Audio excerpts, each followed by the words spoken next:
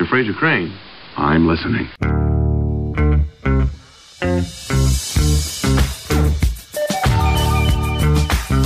It's Mantz and Mitchell on the weekend with Gary Mantz and Suzanne Mitchell. A double shot of good conversation with great guests to power up your day. Mantz and Mitchell, you're on the air.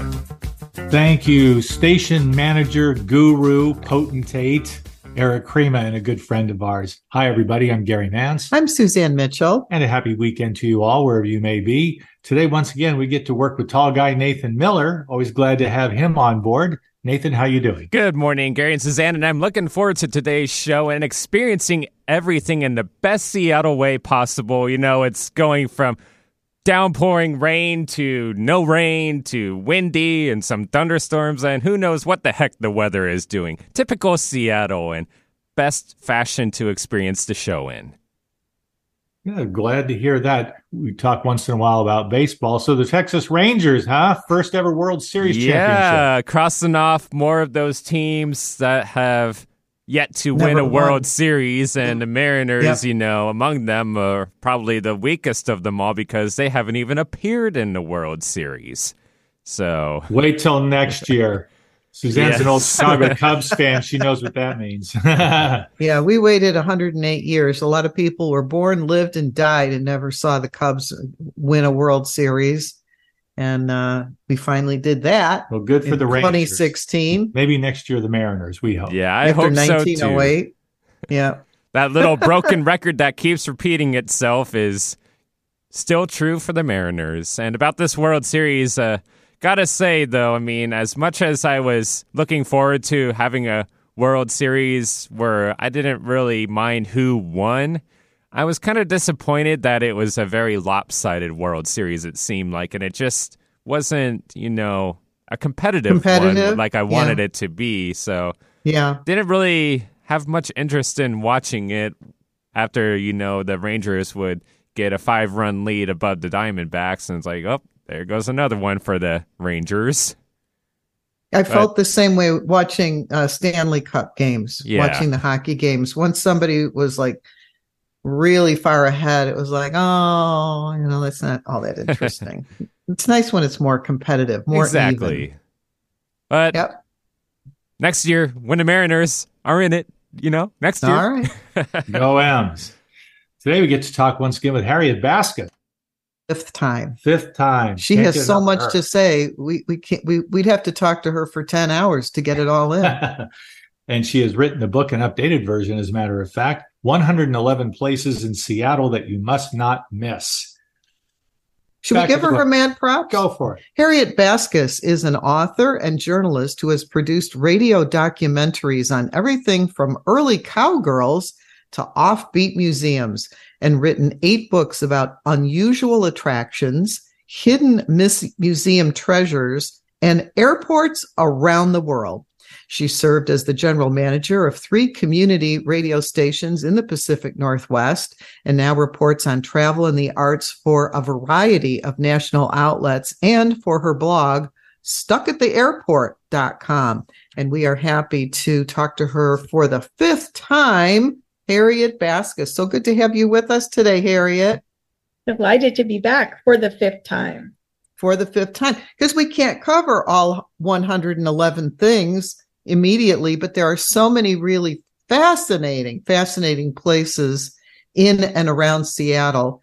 And in order not to stump you too much, we do talk about like what we would like to talk about. Gary, what do you want to talk about first? Well, the first thing that came to mind was the hidden secrets of the Seattle Space Needle. I found secrets there. That's right. As opposed to those unhidden secrets, there. Pardon my redundancy there, but the Space Needle secrets there. I didn't know there was such a section of the Space Needle, and man, I would love to have been there because I've toured the Space Needle. I've been there. I've been there with you. Oh yeah. There, and that would have been something to see. Tell us about that, Harriet. Well, first of all, have you been to the Space Needle since they renovated it? No. So a lot of people remember the Space Needle, and it was a special thing to go to the rotating restaurant. So they have taken out when they renovated the Space Needle. When they built it, construction wasn't as great as it is now. So now you can go to the top, to the observation deck, and it's totally glass. You can see out. There was something called a pony wall there before. So now it's a much better view, and you can lean back on these glass seats and get a picture like you're kind of falling off the Space Needle. It looks really great. And the restaurant is gone, and they've taken the restaurant out, and so it's like all open, and there's a bar in there, and a very nice fancy bar, but they've made it a glass floor. So it's not only a rotating level, but it's a glass floor level. So it's really kind of cool. Some people can't handle it, but some people, when I've gone up, especially this summer with visitors, there were people like lying down on the glass floor as it moved around. So it's really great. And so there's a little area where it is not all glass. So for people who are a little nervous about that, you can stand yes. or sit on nervous that. Or get dizzy. I think I would get dizzy looking down. Yeah, it's a little disconcerting, but remember, it moves very, very slowly, but it gives you a great view of all the Seattle center. So the secrets, though, when they were renovating, they discovered on I think the observation level, or maybe the restaurant level, that there was a time capsule that they had put in there, and they forgot about it. So they found this time capsule 15 years after they were supposed to open it. They found it, and it had like a key to the city and all sorts of things. And they say they're going to put a new time capsule in, but they haven't done that yet. And I think the pandemic put them off schedule. But one of the secrets I discovered, and I guess it's not such a secret, but when the World's Fair was happening, people who, I guess, of a certain age, remember, you would go to World's Fairs, or you would go to amusement parks, and there would be these machines where you would put $1, probably back then, in, and they would make you a wax figure of something. So it would be like monkeys at the zoo, or it might be a picture of a wax thing of a fish from an aquarium. Well, at the Seattle World's Fair, they had 5 of these machines on site, and there's one left that they've reconfigured or brought back to life, and it's in the gift shop at the Space Needle base there. And so you can go and put in $5 now and get a tiny little Space Needle, wax Space Needle, and it smells like Crayola crayons coming out of the machine. It's really that kind of, it's like a familiar smell to a lot of people, but it's a great souvenir. And it's a souvenir that you could have gotten if you were here during the Century 21 Seattle World's Fair. Was that 1962, It Gary? was. Yes, it was. Yeah, you've talked about that before. I've talked to more than one person that said they could look out their front porch or wherever their vantage point was and see the Space Needle being erected. Yeah, it was this incredible, and it was an incredible thing to build then. And it's this great souvenir and is now a symbol of the city. But people still are kind of amazed by it. It does look like a little bit like a spaceship that has landed downtown. But it's great. And I still love going when I can afford it. It's gotten a little expensive to go. So a secret is that often if you buy a ticket, it will let you go usually in the morning and then come back at night. So that's a good tip. Oh, that is a good tip. Yes. So you could actually go twice and see it during the day and also see it at night as well. Yeah. Well, that would be fun. It's great to go in the off season because in Seattle, we do get some clear days during the winter when there's not so many tourists here. And it's really a nice place to be when it's not totally crowded.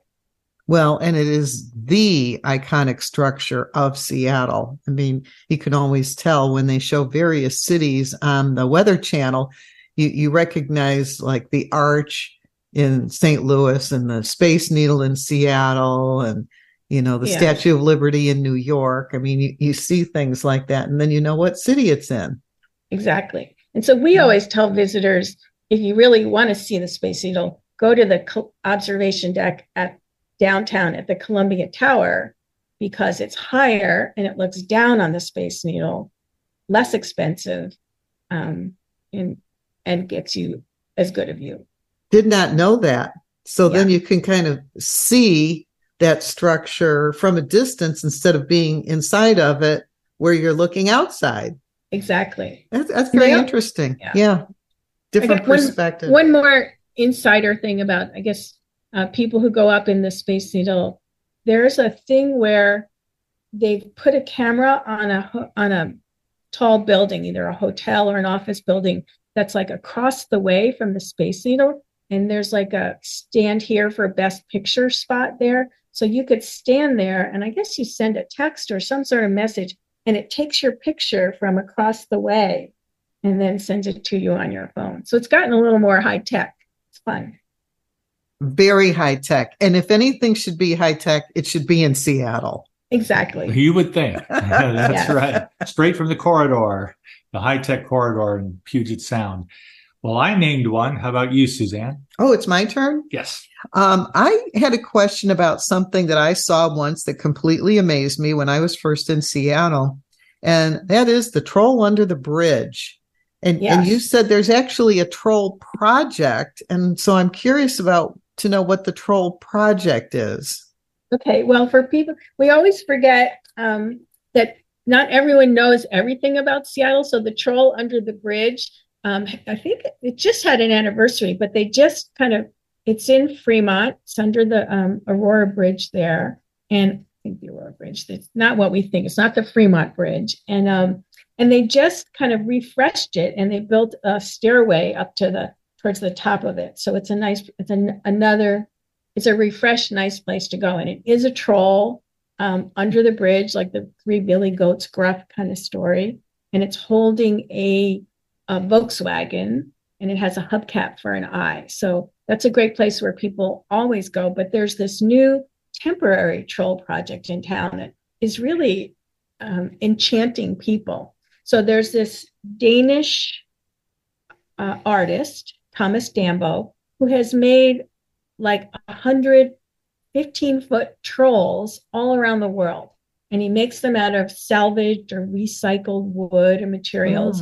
And he places them. I think he works with a foundation, and he places them in woods and in hidden places around cities. And it's partly to entertain people, but also partly to remind people to go outside, and that nature can kind of get ruined by garbage. So he takes salvaged material.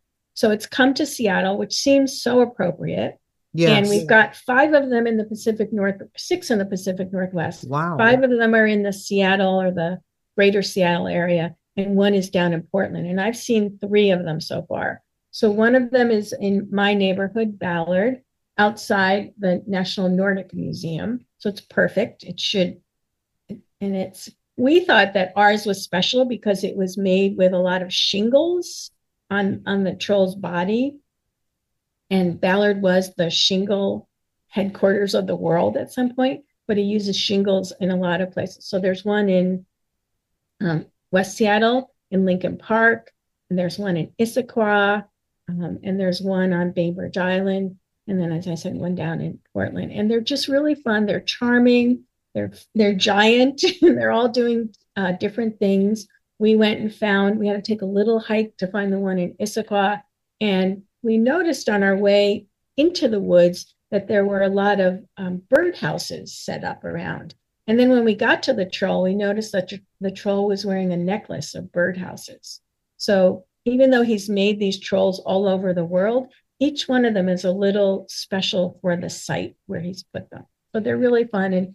And it's just great to see people getting their picture taken and making a point of going to try and find them all. So some of them are easy to get to. Some of them are just a little hike.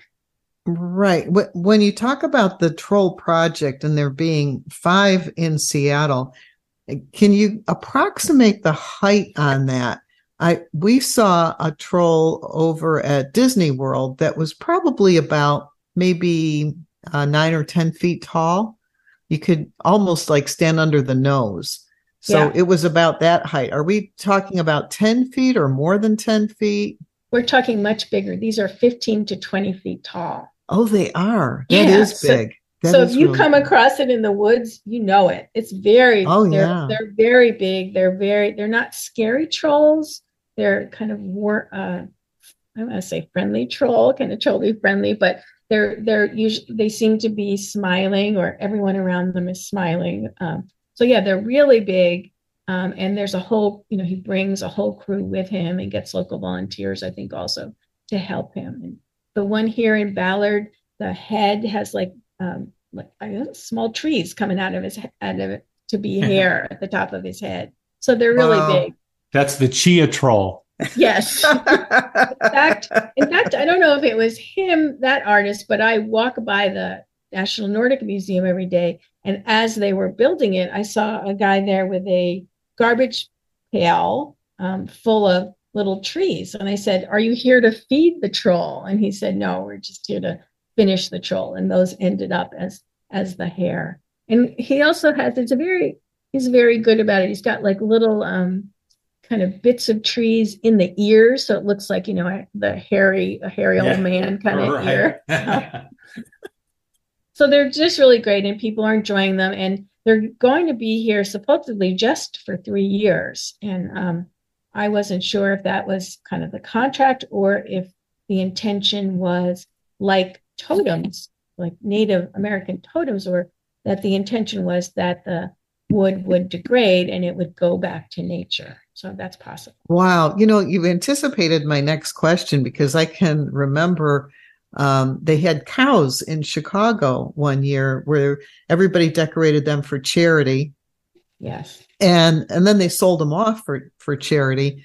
And there were like 50 cows, and you could walk up and down all the streets and take pictures of all these cows. And then they went away. And I thought, it would have been great to just leave them there. Probably they would have been vandalized and, terrible things. But it was fun to see cows in the big city, in the downtown area. So I was going to say, how long are they going to be there? 3 years is a pretty long time. Yes, and I bet if you go back to Chicago, you'll come across some of those cows. Yes, yeah. We had a pig project, the same thing here in Seattle, and you run into those pigs sometimes. The people who bought them have them in like their restaurant or their garden or something. Yeah. Oh, I think that's fun. That's fun art. Yes. It may not be the Mona Lisa or Michelangelo, but the cows and the pigs and the trolls, that is fun art. And I'm glad Seattle has that going on. The Troll Project. So go out and see trolls. Visit a troll. I like that.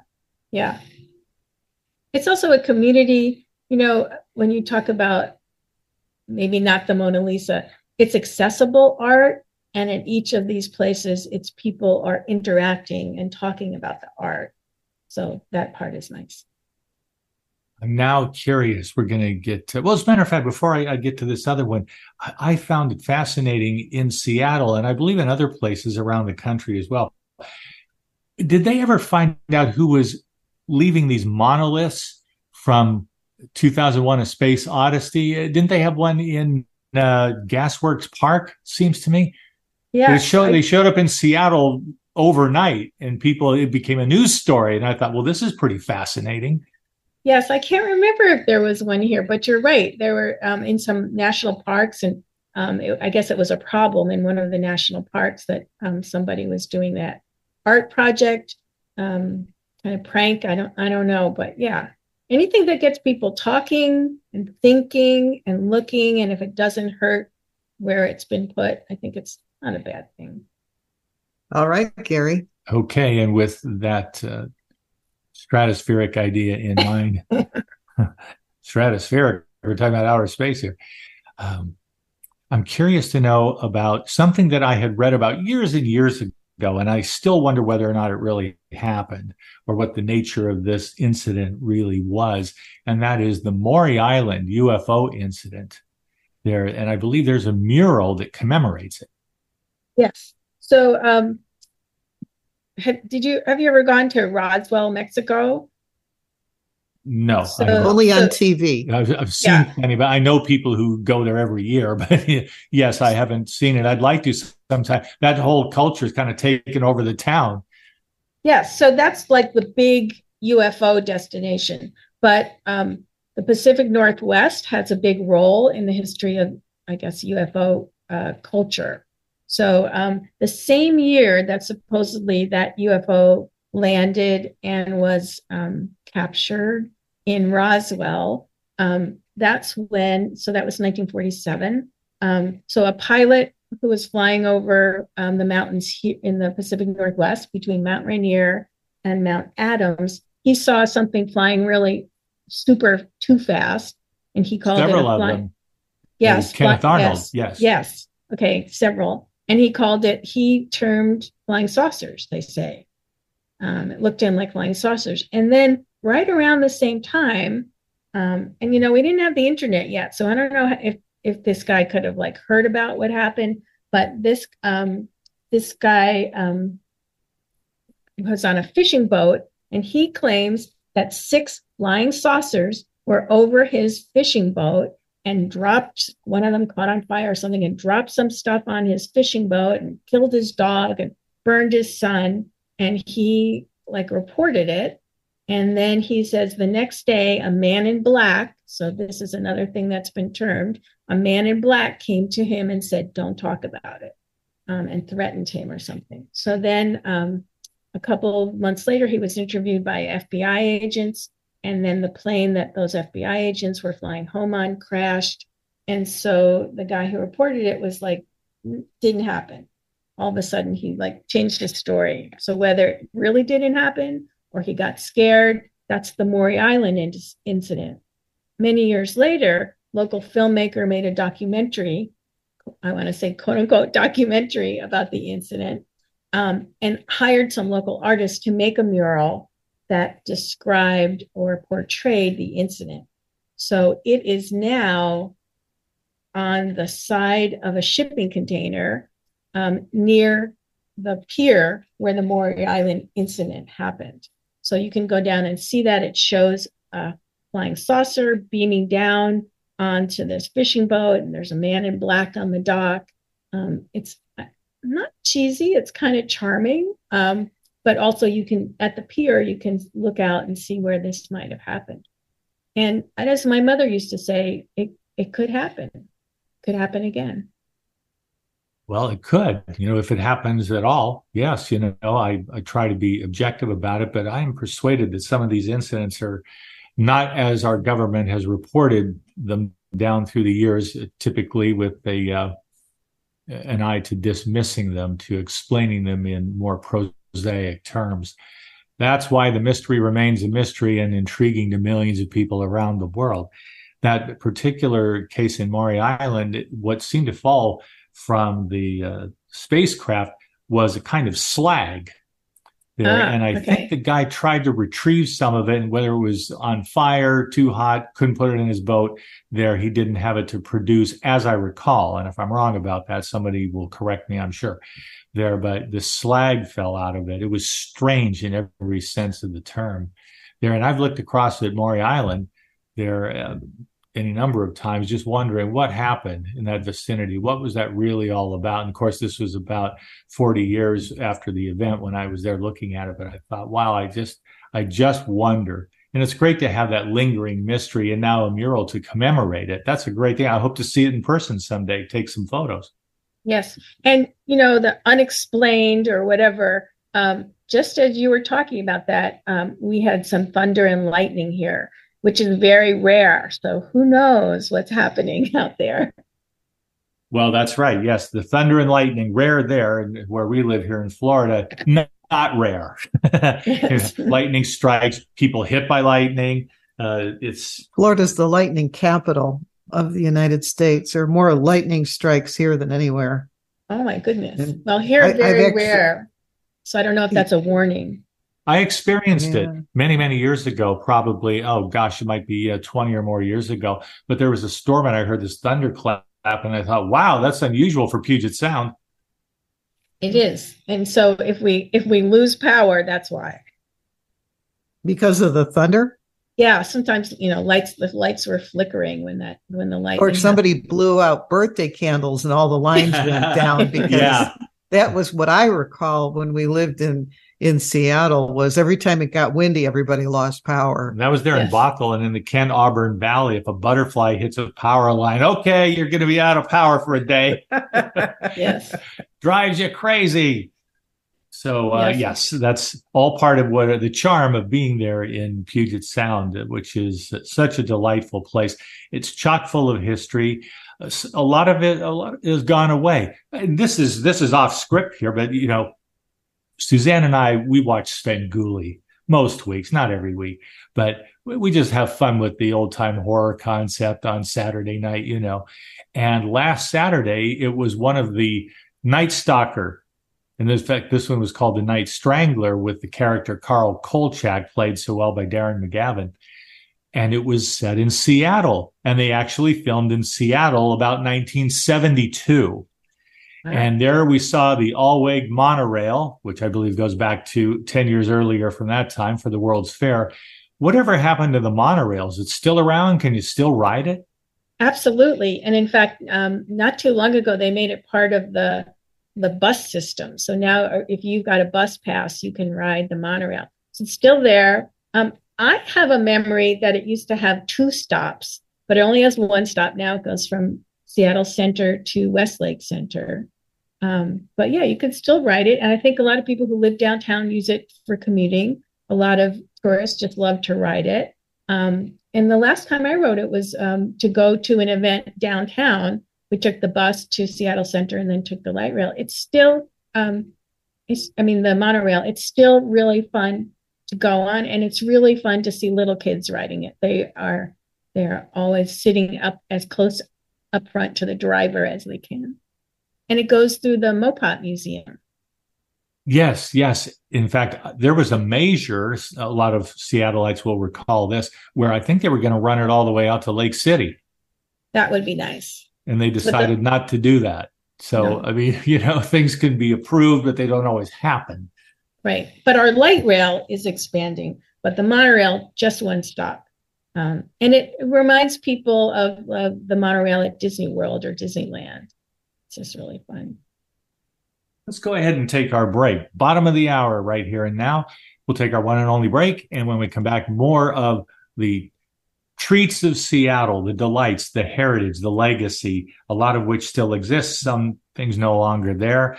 And what about the neighborhoods of Seattle? They are changing. And we'll talk about that with Harriet Baskas as well. She is the author of 111 Places in Seattle That You Must Not Miss. And we'll get to as many of them as we can on the other side of this break. We're Mantz and Mitchell, and we're sure glad you've joined us today. Hi, everybody. This is Anson Williams from Happy Days, and I'm so excited to tell you about American Road. It is the best car travel magazine in the world. They have the most fantastic adventures detailed in each magazine with all your itinerary. We could just jump in the car with your family and have the most fabulous adventures you've ever had in your life. Please get a copy of American Road and start your own adventure. Staying connected with Gary Mantz and Suzanne Mitchell is easy. Just go to mantsandmitchell.com for the latest info on topics and guests. Friend Gary Mantz and Suzanne Mitchell on their Facebook pages and like the Mantz and Mitchell show page at facebook.com/mantsandmitchell. If you're on Twitter, share a follow with Gary and Suzanne at Mantz Mitchell. Join Gary and Suzanne Friday and Saturday mornings at 10 a.m. for an unusual show that covers everything from personal growth to the paranormal. Here's an amazing act. Here's a tremendous act. Here's a startling act. The amazing, the thrilling, the greatest, spectacular, incredible, exciting, wonderful, world-famed, most unusual novelty act. The home of the A-team of Alternative Talk is mantsandmitchell.com. Heard right here on Alternative Talk 1150 AM or streaming live from your computer anywhere. Terry Loving wants to help you with your online marketing challenges right now. She has several courses she is giving away to help you get your business working for you online. Yes, giving away. WordPress websites are her specialty, yet her technical skills go way beyond that. Check out her blog at terryloving.com or email her directly at terry@terryloving.com. That's terry@terryloving.com.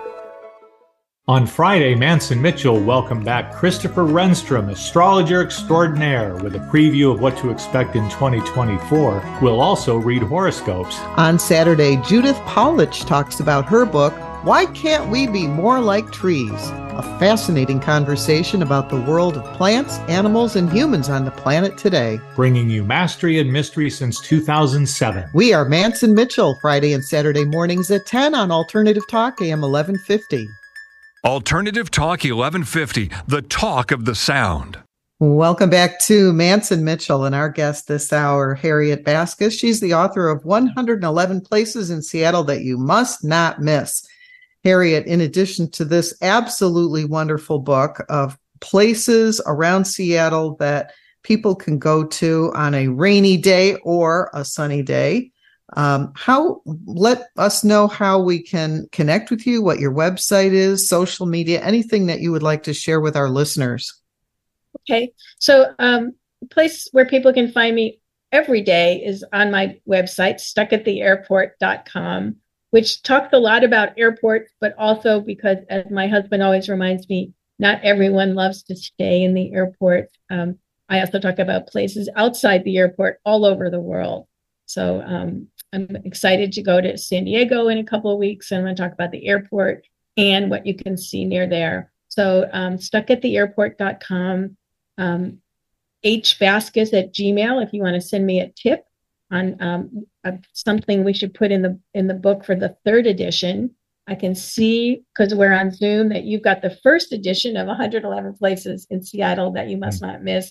But in September, so the book came out just almost a little over a year ago, and it did pretty well coming out after the pandemic. And so a second printing came out in September, and there's some updates in there, some new places. And so the I'm working on tips for the third edition right now. So hbaskas, HBASKAS @gmail.com if you want to send me some tips on things that you love in the city, anybody in the city that should be in there. Thank you. That's great. Speaking of SeaTac, and I'd love to know if you have any updates, anything interesting going on there. I'm sure there always is, but I have a little anecdote to share. Coming back from Vancouver, crossing back into the USA, I showed my ID to somebody. I forget, they were just checking, it was normal stuff, but they asked to see my driver's license. Fine. There, and he goes, "Where do you live?" I said, SeaTac. There, and he goes, "You live at the airport." And I said, "No, I live in SeaTac, Washington. There, it was incorporated the same year as Federal Way, as I recall." I said that to him, and he goes, I hadn't heard about that. There is a city of SeaTac surrounding the airport. It wasn't incorporated. It was just the SeaTac area when I first moved there in 1989. But shortly thereafter, it became a municipality in its own right. Yes, it is a destination. It is an address. And in fact, I just asked my publisher to send a copy of the book to somebody who works inside the airport. And they thought that I had made a mistake when I said the address was SeaTac, Washington. But yeah, it's the real place, yes. But speaking of living in the airport, in Vancouver, at the Vancouver airport, when they had their anniversary, I think it was their 90th anniversary, about maybe 10 years ago now, they hired someone to live inside the airport for 90 days. And I really wanted that job, but I didn't live in Canada, so I could just report on it. But yeah, they gave him there's a very beautiful Fairmont Hotel right in the airport. So they gave him a room there. They didn't make him sleep on the floor. Yeah. Yeah. I was a little jealous, but it's nice. I remember that Tom Hanks movie where he spent a lot of time living at the airport. I can't remember the name of that movie, but and it was based on a true story too. Yes, they called that movie Terminal. There's a new movie out now with Meg Ryan and I forget the name of the and they're stuck at the airport. So I'm waiting to see that on an airplane. I'm going to wait and see it on an airplane. Meg Ryan, you say? Yeah. Wow. Grandma Meg. Yeah, I was going to say, they'll do a movie with her sometime. You've still got mail? Yes. Well, good for her. People just want to get in and out of airports as fast as they can. And at the same time, if you ever have to spend any time at an airport, you find out about all the interesting places there are, the little nooks and crannies where they've got eateries, all the little places that you can buy candy and newspapers and magazines and that kind of stuff. And occasionally something really interesting. I remember at the Seattle airport seeing all the fish on the ground. Oh, that's different. Right. That's interesting. Right. And so you go, will you indulge me a little? Let me talk about our airport. So, yes. So one thing that people don't, it's still pretty new, and it's come back after the pandemic. In the old days, we would all be able to go to the gate and bring our family or friends to the gate and wave to them, or be there when they come off the plane. So Seattle is one of about 5 airports in the country where you can still do that. You can apply for a day pass to go to the airport and just spend the day there, or have go shopping or have dinner with somebody who's leaving. And it's very easy. You just go to their website and sign up. So I do that often, just go and hang out at the airport because it is a fun place, because there's lots of art. One of the art pieces is along, I forget which concourse it is. It might be the B concourse. If you look on the floor in the terrazzo flooring, there are brass fish all along the way, and kids spot them, of course. And most of them are regular fish, and 1 or 2 of them have suitcases, or fish with suitcases. But that's maybe an cute. Umbrella. That's cute. Yes, yes, we have seen that. Well, I've walked that path. I thought that was very cute. Yes. Yeah. And Seattle is one of the first airports to start buying art and so we've got. They don't like me to talk about how valuable it is, but an incredibly valuable collection of art inside that airport. There's a Robert Rauschenberg, there's a Louise Nevelson work that was bought in the 1960s, so that has become very valuable over time. And they're still buying art, a lot of art by Northwest artists. And so it is like a art museum. If you go, I always encourage people to go to the airport as early as they can. But one of the things in so many airports, our airport, probably your airport, there's art there, and it's not, you might not go to a museum to see this art, but you'll see it in your airport. Interesting. We were in the O'Hare airport where they had, what was that big, giant, monstrous something that they had? Was it some big animal that they had dressed in a Blackhawks uniform? Do you remember? Yes. So SeaTac it was like 40 feet high, something like that. It was huge. Well, the Tampa airport down in Florida, they've got a giant flamingo now in the middle of the terminal. Oh, they do? Yes, okay. That you must go get your picture taken with. And in Seattle, 300 people a day who are not flying can come in and just hang out at the airport. So it's good for the shops, but it's also good, I just think, for travelers, because you kind of sometimes want to have your friends or family with you to the very last minute. Or just seeing them when you come off the plane, that's why we travel. Yes.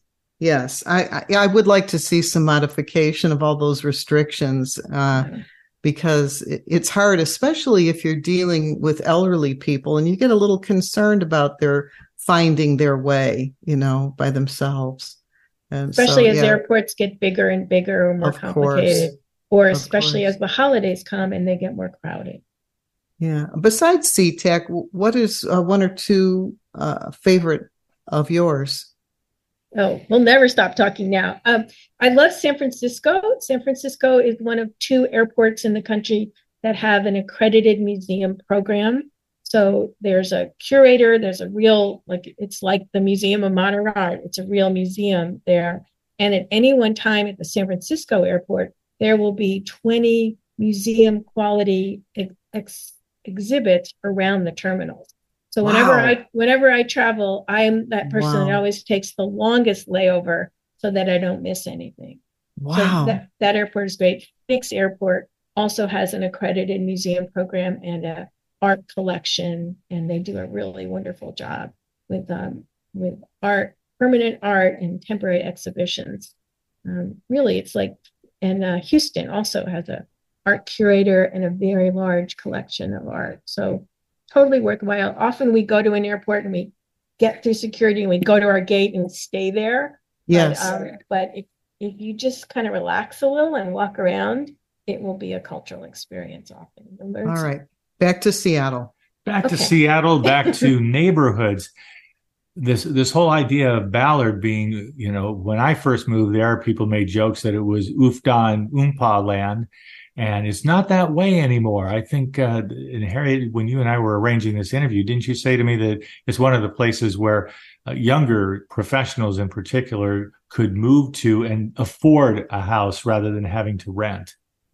In the old days, exactly. When I moved to Seattle in 1988 from Portland, Ballard was the only neighborhood we could afford. And we had come from community radio, so we couldn't afford much, but we could afford, not too long after we moved here, we could afford a little bungalow in Ballard. And these days, I mean, I know, everything costs more these days, but these days in Ballard, a little bungalow those are $1 million houses.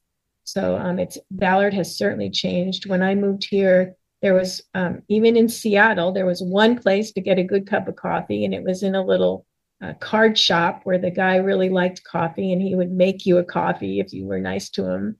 And now, of course, there's great coffee everywhere, but it's totally changed. It was very Scandinavian. The National Nordic Museum was the Nordic Heritage Museum, and it was in a school, and it had kind of I liked it better, but it had lots of different, each room of the schoolhouse was a different culture. So the Danish room, the Norwegian room, the Swedish room. So yeah, it's changed, but there is still the Nordic Museum brings back the Scandinavian culture.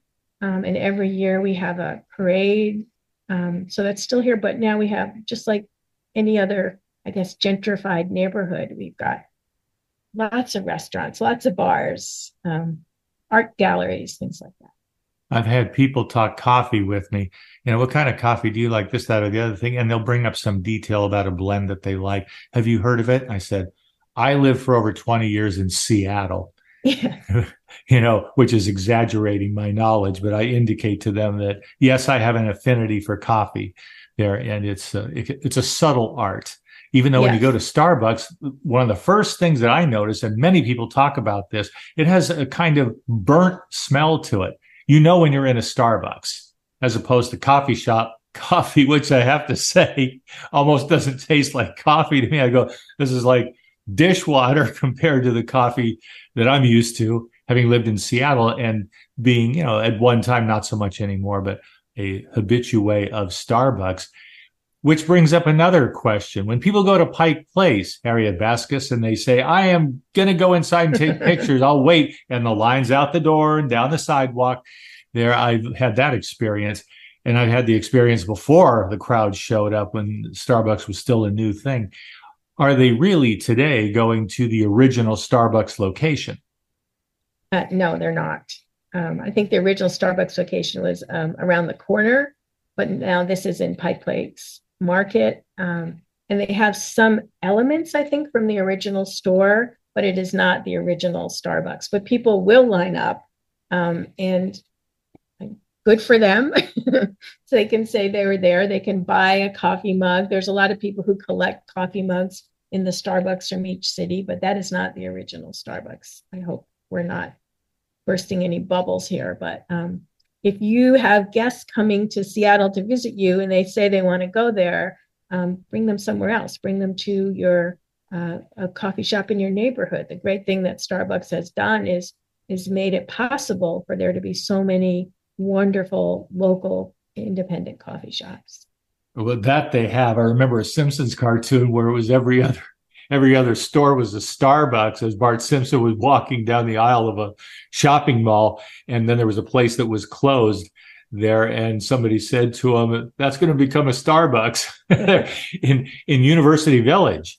Suzanne and I have been there where you go. I think there's like four, if you include the one upstairs at Barnes and Noble. It's like you cannot escape Starbucks. That's right. But there's also so many other places, like the line in our house is, God forbid you have to walk a block to get some coffee. I mean, there's Starbucks, but then there's so many other places. And then there's coffee in places that you don't expect it sometimes. I think it's still there. There's a dentist office that is also a coffee espresso stand. And there's inside I guess I grew up, I would have loved to have this, like hospitals, of course, have coffee, really great coffee now. And I wouldn't have expected that. Hardware stores, they're just everywhere. I like it. I need it. We're 3,000 miles from Seattle, and we have a Starbucks walking distance 2 blocks away. Yeah. See? Now, the Columbia Tower that I mentioned before, which has a great observation deck, before the pandemic, it had the tallest Starbucks in the country. You would go, in order to get to that observatory, you would have to change elevators on, I don't know, on some floor, the 30th floor or something, and you would pass the tallest Starbucks. And that was also a place people had to find out about. It wasn't very well known, but I would tell people that was a better place to go to than the one in Pike Place Market. But I think it's a conference room now. All right. Now that we're caffeinated, yes. What else do you have on your list that particularly appeals to you, Harriet? Well, I always love talking about museums in Seattle, and I want. We talked about the Last Resort Fire Department, perhaps. Yes, great. Since a fire engine just went by my house, I don't know if you could hear that. So, like Chicago, when you mentioned Chicago, Seattle had a great fire. A lot of cities had great fires, which destroyed the downtown, and that's one reason why neighborhoods. One of the earliest reasons why neighborhoods changed, because they got burned down. So Seattle's Great Fire was in 1889, and the story is supposedly that a pot of glue in a woodworking business in Pioneer Square got kicked over or fell over and started a big fire. And at that point, buildings were mostly made of wood. The fire department, there was no official fire department. There were volunteers. And so 25 blocks of downtown disappeared. And from that came a professional fire department, a better water system, the first fire pump fire engine, and the underground, I guess. They decided to rebuild downtown Seattle above, because where it had originally been built would flood a lot. I guess it didn't flood during that fire. It would have been helpful. But so over the years, like any community, the history of the fire department, the fire department has a history. And so we've got a museum. It's called the Last Resort Fire Department. And they say in a last resort, you could call on them to come help. But it's a community of mostly retired firefighters and people who grew up in firefighting families, I think. And they have like 25 old fire engines. One of them dates to before the Seattle fire. And they keep 8 of the fire engines right downtown in what used to be, for 80 years, was the headquarters of the Seattle Fire Department. It's right in Pioneer Square. And they've got really beautifully maintained old fire engines, old fireboxes, old uniforms, old equipment. And it's open one afternoon a week. But it's clearly loved and maintained and cared for by people who love the history of the fire department. And it's very important, of course, to our lives then and now. So I love going there, and I love just how much they care for it. It is, and a critical first responder locale, remembering the legacy, the history, and some of it tragic, unfortunately. I remember I was living there when the firefighters died because of the May Pang fire, I believe. No, what May Pang? I think I'm talking about John Lennon's old girlfriend. Yeah. It was there. But right around the corner, the Pang food factory. Yes, right around the corner from the Last Resort Fire Department, which is inside the fire department old fire department headquarters, is a monument to those firefighters. So it's a little generic now. A lot of people don't remember that fire that you're referencing, but it's a firefighters memorial, and now it's to all firefighters that have lost their lives. Yeah. Yes. Speaking of museums, one of the things that I wanted to ask you about was the Connections Museum, number 17 on your list of 111 places in Seattle that you must not miss. Tell us about another one that I love, and it was one of the first places I went to when I moved to Seattle. And it used to be called, I think, the Old Telephone Museum. So again, if you're a certain age, you remember when each of our regions had its own local telephone company. So Pacific Northwest Bell, or I think that's what it's called. And there was a switching station. Everything's now computerized and happens in a second. But in the old days, telephone, if you made a telephone call, it had to go through, and you can see it in this museum, a whole switching station that could fill up half the floor of a office or what looks like an office building, but an old building. And so the people who worked on those old telephones and in the old switching stations and would come to your house sometimes to fix your telephones, kept that equipment and kept those switching stations in order and turned it into a museum. And so you can go there now. It's an old switching station. It's in Georgetown. It used to be, I learned about it because it was right behind where the Hat and Boots used to be. And that was a big statue that got saved and moved down the road further into Georgetown. But you could go, and there's 2 floors of everything to do with the history of telephones and communication. And one thing that they have there, we talked about the Space Needle, is when they opened the Space Needle in 1962, they had the rotating restaurant at the top of the Space Needle, and they wanted they wanted people to be able to make a phone call from there, like they did in those movies in the fancy bars. But the place was moving, so that's when the first wireless telephone was invented. So you could be at your table at the Space Needle restaurant, and they would bring over a phone so that you could call people back home and say, guess where I am and guess what I'm talking about. So the first wireless phone was invented, and they've got that there in the museum. They have really like a whole cabinet of princess phones in every single color. They've got an old British red telephone booth. And what's wonderful, when I first started going there, it was old, literally old men who used to work for the telephone company. But those old men have kind of phased out. And now young tech people are in there, really taking care of the equipment and fixing the equipment and putting it online. It's got a website and an Instagram, and it's become a very hip destination now for young tech people to go and see all this wonderful old stuff. And I don't know if you're around very young kids anymore, but if you show them a telephone, like an old telephone with a rotary, they don't know what those are. So it's really a history place. I was in a restaurant the other day, and my telephone rang, and I've got an old ringer on it. And a tiny little girl from a table across the way was like, she didn't know what was happening. Her mother had to come over and explain to her that that's what telephones used to sound like.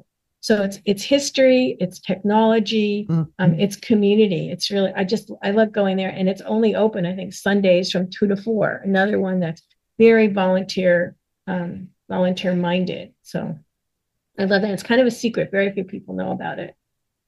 Well, and what you're talking about today, just scratching the surface with the 111 places that you have in your book, is that there are all these things to do, places to go, things to see in and around the Seattle area in all of the neighborhoods.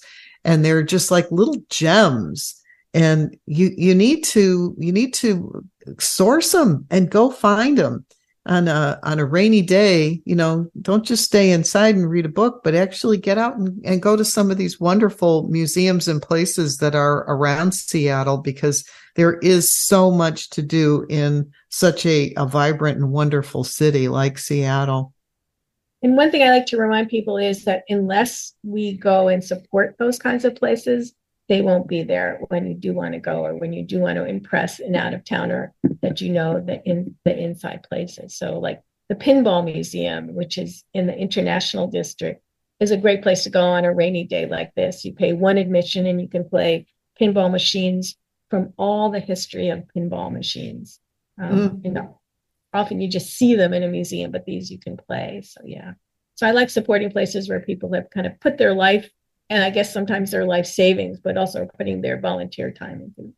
It's part of the charm of Seattle. Harriet, talking to you is so much fun. We just look forward to the next time where we can talk about other places, because it just leaves me smiling to think that all these fun places are there to see and you're there documenting them. So thank you. Thank you very much for being with us today. Great to talk to you again. Thanks for inviting me. All right. Thank you for listening to us, ladies and gentlemen. Always appreciated. We hope you got some stormy weather there, but that will pass. We hope you have a great weekend and a great week ahead. Here's what's coming up next week on Mantz and Mitchell. On Friday, Mantz and Mitchell welcome back Christopher Renstrom, astrologer extraordinaire, with a preview of what to expect in 2024. We'll also read horoscopes. On Saturday, Judith Paulich talks about her book, Why Can't We Be More Like Trees? A fascinating conversation about the world of plants, animals, and humans on the planet today. Bringing you mastery and mystery since 2007. We are Mantz and Mitchell, Friday and Saturday mornings at 10 on Alternative Talk, AM 1150.